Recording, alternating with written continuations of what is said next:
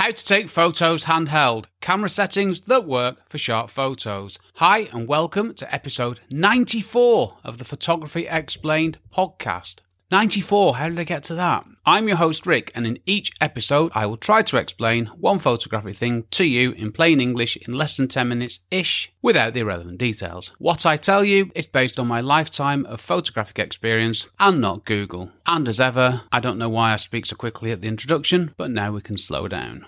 Before I go on, if you have a question you would like me to answer, just go to photographyexplainedpodcast.com/start. Right then, here is the answery bit. When taking photos handheld, you need to hold your camera correctly, have a fast enough shutter speed, and carefully press the shutter release button. You need to use a combination of aperture, shutter, and ISO that work for the selected focal length. Once you have a blurry photo, that is that. A blurry photo will always be a blurry photo. And we don't want that, do we? Let me explain. Blurry photos. Well, blurry photos are a no. We don't want them. So we need to use the correct camera settings to get tack sharp photos. Your aim with every photo that you take should be to get as sharp an image as you can. This is a fundamental starting point in photography. And something I wish somebody told me when I was starting out, believe me. Okay, holding the camera. Well, in the last episode, I told you how to hold your camera properly. Might sound obvious, but there is a bit more to it than you might think. So if you missed this episode, I suggest you go back to it, episode 93, because it's completely related to what I'm talking about here. Camera settings. Well, shutter speed, obviously that's going to be important, isn't it? Shutter speed is our primary concern. The shutter speed determines how long the shutter is open and how long the sensor is exposed to light. You need a shutter speed that is fast enough to get a sharp photo. If you select a 1 second shutter speed, for example, and take a photo handheld, you're probably going to get a blurry photo that will be no use to you whatsoever. Okay, Rick, so what shutter speed should I use? Well, the old rule of thumb was that the shutter speed needed to take sharp photos handheld was a minimum of 1/60th of a second. As ever in photography, it's not that simple. Focal length has an effect on this. The focal length that you select has an influence on this. This is because with longer focal lengths you are zooming in, so you are in effect magnifying any movement. If you think about it, it's like when you're on a telescope, you've got to be really stable because you're zooming in on something, so the tiniest of movement gets exaggerated. So starting with 1/60th of a second, that is fine for all focal lengths up to 60 millimeters. Now, it's one of those rare things in photography that might actually make some sense. I'm not sure of the science behind this, and obviously I don't care. So, beyond that, the shutter speed should be a larger number than that of the focal length. There was a more complicated way of explaining it, but I'm sticking with this one. If you're shooting at a 200mm focal length, then your shutter speed should be faster than 1/200th of a second. There you go, that was nice and straightforward, wasn't it? Aperture. You can change the aperture to let more light in, which will allow you to select a faster shutter speed, because a faster shutter speed will let less light in. Other than that, aperture has no influence on handheld shooting. Let me give you an example. Say your camera meter said 1/30th of a second at f8. Change the aperture to f5.6, doubling the amount of light. You can then change the shutter speed. Shutter speed. I was doing well then, wasn't I? 4 minutes in without a mistake. I was going to do a flawless episode, but it's all gone wrong. Let's try that again. Say your camera meter said 1/30th of a second at f8. Change the aperture to f5.6, which is doubling the amount of light, and you can change the shutter speed to 1/60th of a second, which is halving the amount of light. So one balances out the other. Same with ISO. You can use a higher ISO number, which increases the sensitivity of the camera sensor to light, which will allow you to select a faster shutter speed. So if the camera's saying that your shutter speed at an ISO of 100 is 1/15th of a second, we have a problem. You change the ISO to 200, and you can change the shutter speed to get the same exposure to 1/30th of a second. And if you change the ISO to 400, you can use a shutter speed of 1/60th of a second. And an ISO of 400 should be just fine quality-wise, and you should have a nice, sharp photo. Sorted. And this is actually the exposure triangle in practice. It's the combination of aperture, shutter and ISO. And this is why it's important that you know this. Blurry versus noisy. I need to sound a word of caution here. The higher the ISO number, the higher the chance of noise and other bad stuff. Now, if you're not sure what I mean, just select the highest ISO number on your camera and take a photo. Then take another photo of the same thing at ISO of 100 and compare the results. At ISO 100 should be nice and crisp and clear and the best quality you can get.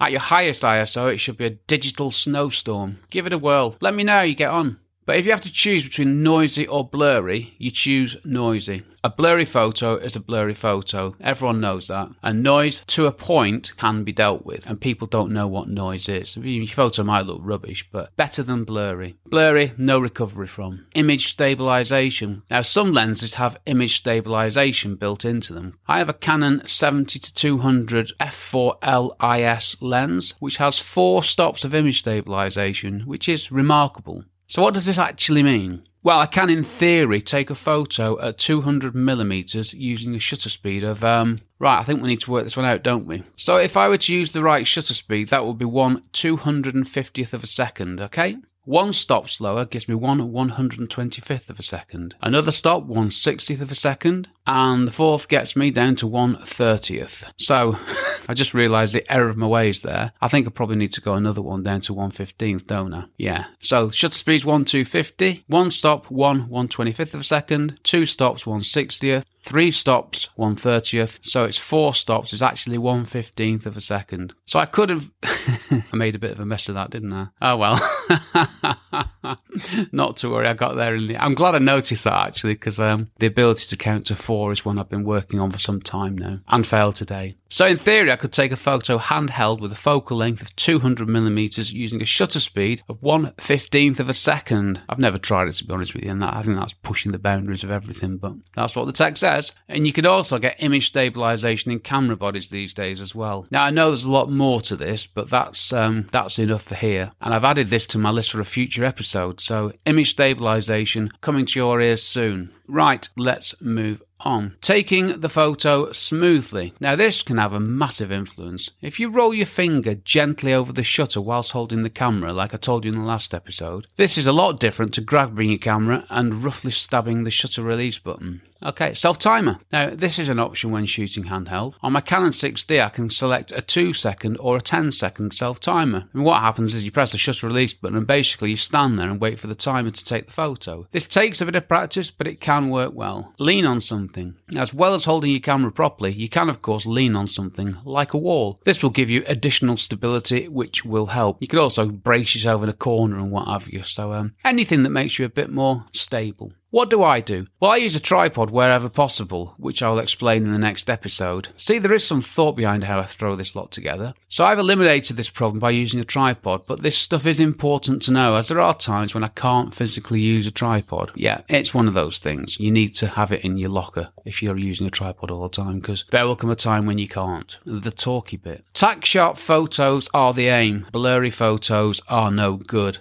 A blurry photo is a reject that should be deleted. I'm going to digress here. When I was researching an older episode, I found when I put blurry photos in or camera shake, there are a lot of things that you can buy to make photos look blurry, would you believe? But please believe me when I say this, sharp photos are what we're after unless there's some artistic intent behind the blurriness. So everything I've said above, it relies on one thing, which is practice. As always, practice. You need to practice with whatever your camera and lens combo is and see what you need to do to get tack sharp photos handheld. Push the ISO and see what happens. Cameras are improving year on year and you might find you can go to, 3,200 and have acceptable levels of noise that you can deal with. I don't go beyond 1,600 on my Canon 6D, and only sometimes do I have problems with noise in the shadows at the ISO, but I can deal with these in Lightroom, normally by just blanking them out completely. And regarding the shutter speed, if I'm shooting handheld at say 100mm, I'll use a shutter speed of not the 125th. I'd go one stop faster, the 1/250th of a second. This gives me a better chance of getting a sharp photo, and the increase in ISO of just one stop, I can probably deal with it. So the shutter speed being more than the focal length, that's the minimum shutter speed. Doesn't mean you have to go to that, it's the minimum. And this also depends what you're taking photos of, all of this stuff above. And that's why these rules are so helpful. They are parameters, big word alert, that we can apply to whatever we're doing. One line summary, to get sharp photos handheld, you need the correct camera settings and the correct image capture technique. I think that summed it up nicely. Related episodes, episode 24, what does shutter mean in photography? Episode 89, camera shake, what is it and how do I stop it happening? And of course, episode 93, how do you hold a camera properly? This is very important. And there's lots of other related to the exposure triangle, so just go to the episode page on the website and you'll find them all there.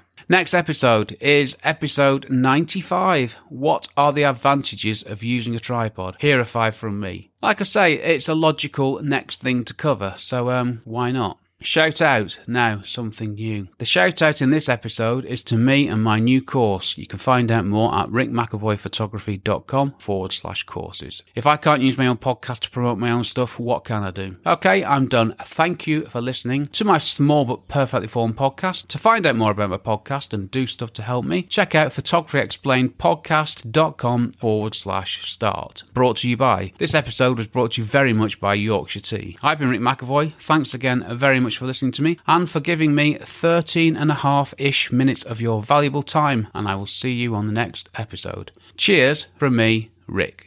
My brand new course, How to Become a Real Estate Photographer, straight talking advice for beginners to get you making money quickly and build a career, is available to buy now. Find out more at rickmcavoyphotography.com/courses.